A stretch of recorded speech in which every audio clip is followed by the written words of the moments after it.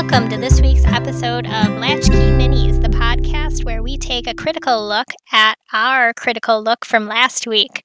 Today we'll be talking about some corrections and clarifications on the episode we released last week, which was for Beauty and the Beast, the live-action movie from 2017.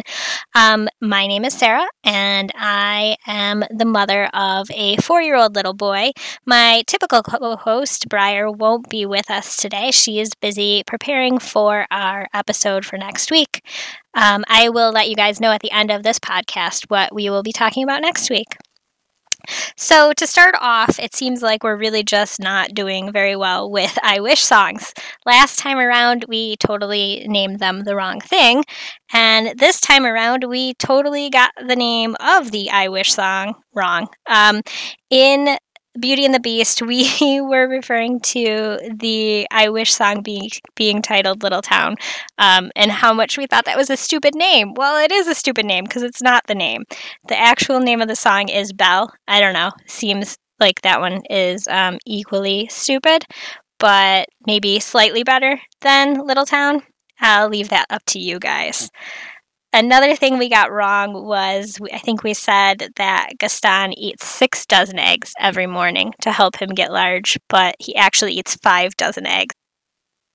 In researching that to clarify and get correct how many eggs he ate, I came across a hilarious article in The Observer, and it's written from the perspective of the town's egg farmer. Because if you think about it, 5 dozen eggs is a whole lot of eggs. It's a really hilarious article, and it goes into the effect of Gaston dying and how that basically just tore apart the entire community because there was so many eggs being supplied to him for his 5 dozen eggs every morning that it was essentially what the entire community thrived on, being that, the egg farmers' money trickled down to, everybody else in the village. It's a really hilarious article.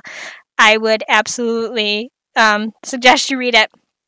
I will link it in the show notes today because I just think it's hilarious if you'd like a laugh.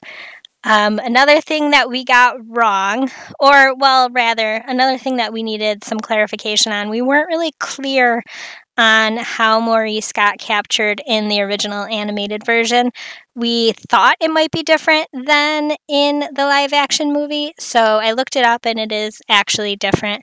In the animated movie, on the way to the fair, Maurice and Philippe, the horse, get lost in the woods, and when they try to go down a dark path, they encounter bats and wolves. Maurice tries to get Philippe under control. The horse throws him off, and he runs away. Philippe runs away. When Maurice recovers from his fall, he sees the wolves and runs down a cliff with the wolves chasing him. Maurice manages to find the gate to the Beast Castle and get it open and shut before the wolves can reach him. Inside, Maurice calls out for help, and he doesn't notice Lumiere the candle and Cogsworth the clock. He doesn't realize that they're, alive. When he picks up Lumiere, he notices he's alive then. He accidentally drops him. He also grabs Cogsworth and winds him up and accidentally sneezes in Cogsworth's face.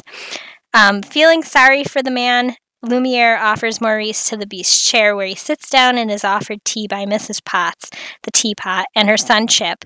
Just as Maurice is about to drink his tea, the doors open and a huge, ugly beast storms in, angrily asking Maurice who he is and what he's doing there in his castle. As Maurice tries to explain what happened to him in the forest, the beast mistakenly assumes that Maurice came there to stare at him and locks Maurice in a dungeon. So, kind of a different scenario. He's not necessarily a thief in that version. I don't recall if he ever tries to steal a rose. I don't actually remember that being a part of that story in the animated version at all, that she asks him for a rose. But if I'm wrong, let me know. I'll give you all our contact information at the end. Another thing we weren't positive about was how Ewan McGregor met his then wife. Now I think they're divorced. If not divorced, they're definitely separated. And it was on the set of a show called Kavanaugh QC, where he was an actor and she was a production team member. One thing that I thought was kind of interesting as I was thinking about things after the show was how we were kind of talking about how Belle falls in love with the Beast's library. In hindsight, it kind of reminds me of how we were talking about how nice it would be to take a vacation in Rapunzel's tower and to be able to just sit around and read. So maybe we're really no better than Belle. I would be really excited to have a giant library and time to read, but, maybe that's not for everybody. We also talked about the difference in the songs that are in the animated movie versus this live action movie versus the Broadway show. And I think we had said that the song that is sung when they go to Montmartre, I'm not sure if I'm saying that right, but, we'll go with it. I'm not French. If I'm getting it wrong, let me know. Call in, tell me how I should be pronouncing it. Though we talked about how the song was from the musical, the Broadway musical, but it's actually not. It was written just for the film. The other songs that were written just for the film were Days in the Sun and Evermore. That's really common with movies like this so that they can get the nomination for Best Original Song in a movie. Because if they were just to use all the songs that were either in the original animated film or the Broadway musical, they wouldn't qualify for that award. So you see that a lot in this kind of stuff. So there was one other thing that we talked about that I would really like to have been able to find a link for you guys for. I had mentioned that there was an interview possibly with Kumail Nanjiani when The Big Sick came out about the representation of minorities in Hollywood and how they kind of go through where they start off as the jokey character and then they are eventually handled in a more serious or respectful way. And I have looked everywhere for this article. I swear I read it or listened to it or something, and I cannot find the interview anywhere. So if you think that you may have read that or listened to an interview along those lines, please let me know, because I'm starting to think maybe I made it up in my head, and that's not cool to think that. But if you could send it to me, if you have it, I will absolutely link it in show notes or talk about it in another mini episode. That's really all we have for you this week. Be sure to come back next week when we will be talking about the 2016 movie featuring talking animals.